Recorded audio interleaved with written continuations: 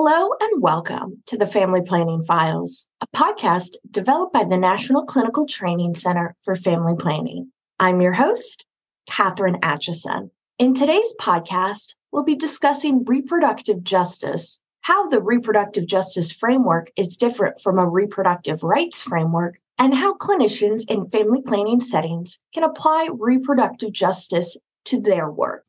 Our guest today is Miriam Yeung, MPA. Miriam Yeung is a reproductive justice activist who led the National Asian Pacific American Women's Forum from 2008 to 2016 and has led numerous economic justice and immigrant rights efforts. She currently works as a consultant and provides support to many reproductive health and civil rights organizations. Welcome to the podcast, Miriam. Thank you so much for having me. So just to begin, what is kind of a working definition of reproductive justice framework? A really simple and clear definition is offered by Sister Song. Sister Song defines reproductive justice as the human right to maintain personal bodily autonomy, to have children, to not have children, and to parent the children we have in safe and sustainable communities. So given that definition of the reproductive justice framework, what distinguishes it from the more often heard term of reproductive rights? I actually think about our movement as composing of three parts. There's a reproductive rights arm and a reproductive health arm and a reproductive justice arm. So the reproductive rights arm or framework, as we might call it, really views the problem of the status of people around the right to contraception to healthcare. So it's really about laws and policies. In that framework, right, the solution to that problem then becomes around policy change, right? And about litigation, about protecting and writing laws. For many of the folks who are listening to this podcast, you're probably most familiar with the reproductive health framework, which really looks at the problem of access to healthcare, particularly sexual and reproductive healthcare, and saying that if we can provide accessible, affordable, confidential, effective, safe methods of contraception, reproductive healthcare, etc., then the world will be better off. And that part is true as well. The reproductive justice framework, I think, offers another angle, which is that we acknowledge that we live in a world where power and the structures of power are unequally distributed. And that, in fact, what is different about reproductive healthcare is that it's healthcare at the intersection of politics, like no other healthcare is. Podiatry does not live at this intersection. But we know because it lives at the intersection of power and healthcare that these inequitable distributions of power become super important to the way different people can access reproductive and sexual healthcare. And so we understand the world as being fundamentally broken in that power is not equal, and that the solution to the problem is not just, providing more contraception, and it's not just passing the next short-term law.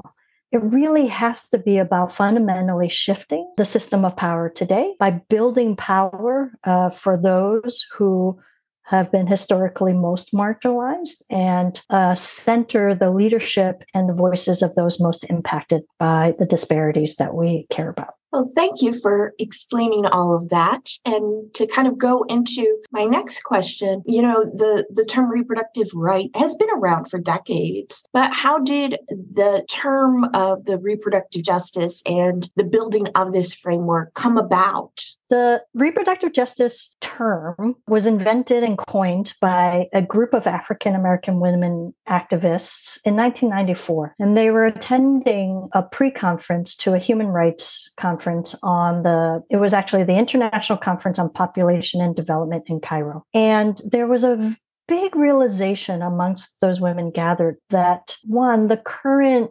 feminist and reproductive rights movement was led by white middle-class women who had a white middle-class lens. And because reproductive rights is grounded in the American legal system, which largely focuses on trying to keep government out of our bodies or out of things, it didn't fully encapsulate the human rights doctrine that, in fact, if you have a human right to sexual and reproductive health or health in general, that it's actually the government's job to affirmatively provide for that right. Not just to say, stay out of my way so I'm out in the big bad world trying to scrapple for it. No, in a human rights approach, the government actually has to think about and affirmatively, actively fulfill our human rights. And so they realized, through experience that the lens of reproductive rights at that time was not sufficiently meeting the needs, particularly of poor, people of color, gender nonconforming people, because it missed out on this aspect. If you were of means, you could exercise your reproductive rights. But for many people in 1994, that was just a conceptual right, because they couldn't afford it. There was no access to the right. So what good is a right if you can't actually access it?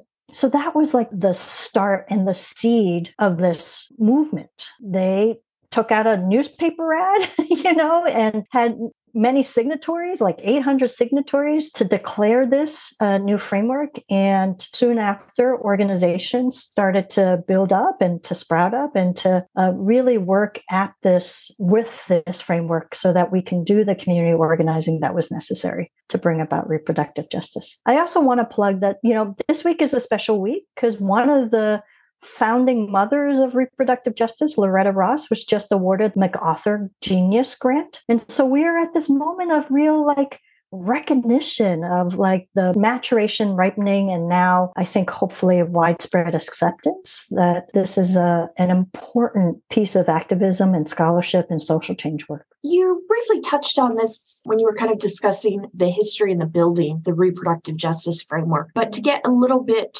more perhaps granular, how does intersectionality really inform reproductive justice, both the framework and applying the framework and the work that is done in communities by those in the field of reproductive justice? Intersectionality embeds everything because intersectionality is another way of thinking about the human rights approach of indivisibility. That is that our multiple aspects of human rights are indivisible. Just because I have a sexual right doesn't mean I don't have youth rights or right to movement or right to economic prosperity. These things are all deeply embedded. So from that philosophical place, they're connected. More clearly, I think, for the listeners of this podcast, we know that every individual person who goes for care is not just a body part. They are full people with full lives and histories and ancestries. So the person who walks in brings all of that with them, and that you really can't provide good care without acknowledging the whole kit and caboodle.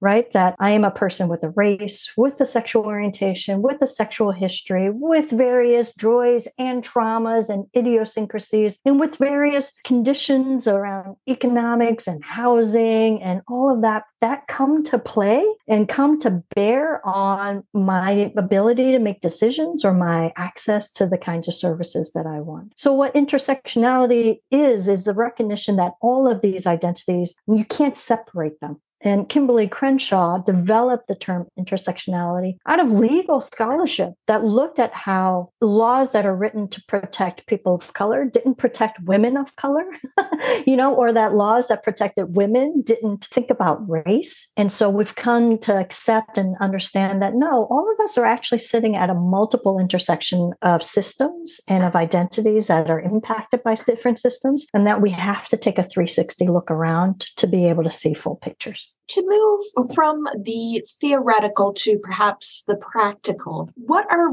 some specific issues that the reproductive justice framework tackles or encompasses? I think reproductive justice allows us to really look at whole lives of people And so probably isn't a topic that's not touched by reproductive justice. I think different communities, and you can get really local in understanding the community of like my neighborhood, or you can get a little slightly more mid-level and say, okay, the issues for like the Asian American community, for instance, I might take. It's the work of the people to organize and say, what is most impacting our ability to have children, to not have children, to raise our children with dignity. So at any one moment, it might really be the lack of sex ed. It might really be that the closest clinic is, 600 miles away. It might really be that I don't have a provider who speaks my language so I can communicate to them easily. It might be amongst women who are in prison that they're still shackled when they're giving birth. It might be for Indigenous women that corporations are poisoning the waters and that's impacting their reproductive health. Or that the women who live on the Marshallese Islands, which were bombed by the US as nuclear testing sites, still routinely give birth to children with horrific birth defects because of the lingering effects of radiation and nuclear destruction that destroyed their land. Those are all reproductive justice issues that, only that community can truly prioritize for themselves. And so for us right now in the Asian American community, the recent rise in anti-Asian violence is a reproductive justice problem because we're no longer able to live safely, no longer to raise our families and children in safe communities. So that too impacts us. How can healthcare providers, particularly those who are in family planning, sexual and reproductive health, Title X settings, incorporate the reproductive justice framework in their own day-to-day clinical services? I'm so glad you asked it that way, too, because I think a lot of people, when they hear reproductive justice, they obviously should fall in love with it. And then they say they have to do reproductive justice. But the reality is not everyone has to become a community organizer. Not everyone has to think about the power building work that a community organizer does. We still need you to actually provide the contraception and the STI test and the pregnancy test and the prenatal care and all that. So thank you for doing that. But I love how you say you can incorporate a reproductive justice analysis or framework in the way you work. So on a very micro level, like each patient that you see, I think is an opportunity to look at each patient really uniquely and to try to take in, again, that 360 view of what brings that person in and how many things are impacting that person's life, and to think and always ask the question, why? Reproductive justice requires to ask that question, why? Because when you get to the root causes of problem, why does this person have a recurring STI? Why does this person is maybe struggling with domestic violence? Why is this person missing appointments constantly? Perhaps it's childcare issues. Why does this person have childcare issues? Maybe because there's no affordable childcare for them, or they're disconnected to extended family. These all are the questions that lead you to understanding the systemic issues that are impacting the very patient in front of you. And you may not be able to help them with each and everything, right? That's not what we're asking. But to serve someone in more wholly human way is by acknowledging that these are all the things that someone brings. And perhaps your practice does change by collectively looking and saying, oh, wow, we've noticed, a rise in homelessness in our community caused by a systemic issue.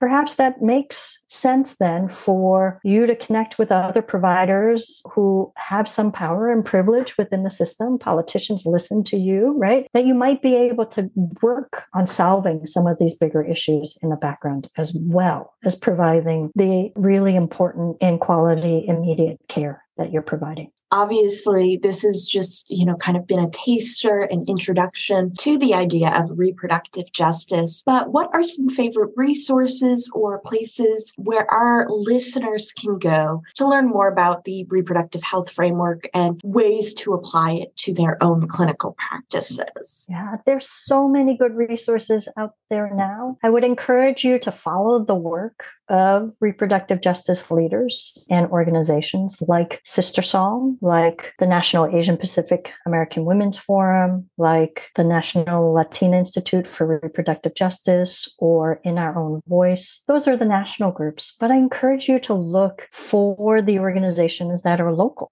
of which there are many. And they might be overlooked because generally reproductive justice organizations, unfortunately, are smaller and more under-resourced. But pay attention to those activist voices who are trying to change the whole system for better and for all of us. These are some of the best ways that I would say. And talk to the communities of color and the leaders of communities of color and the people of color who are your colleagues to tune into their stories, their experiences, and the leaders that they look up to. That would be a good start. So before we go, what is your top takeaway or takeaways, the things you really want our clinicians to remember and apply as they go forward and return to their clinical practices?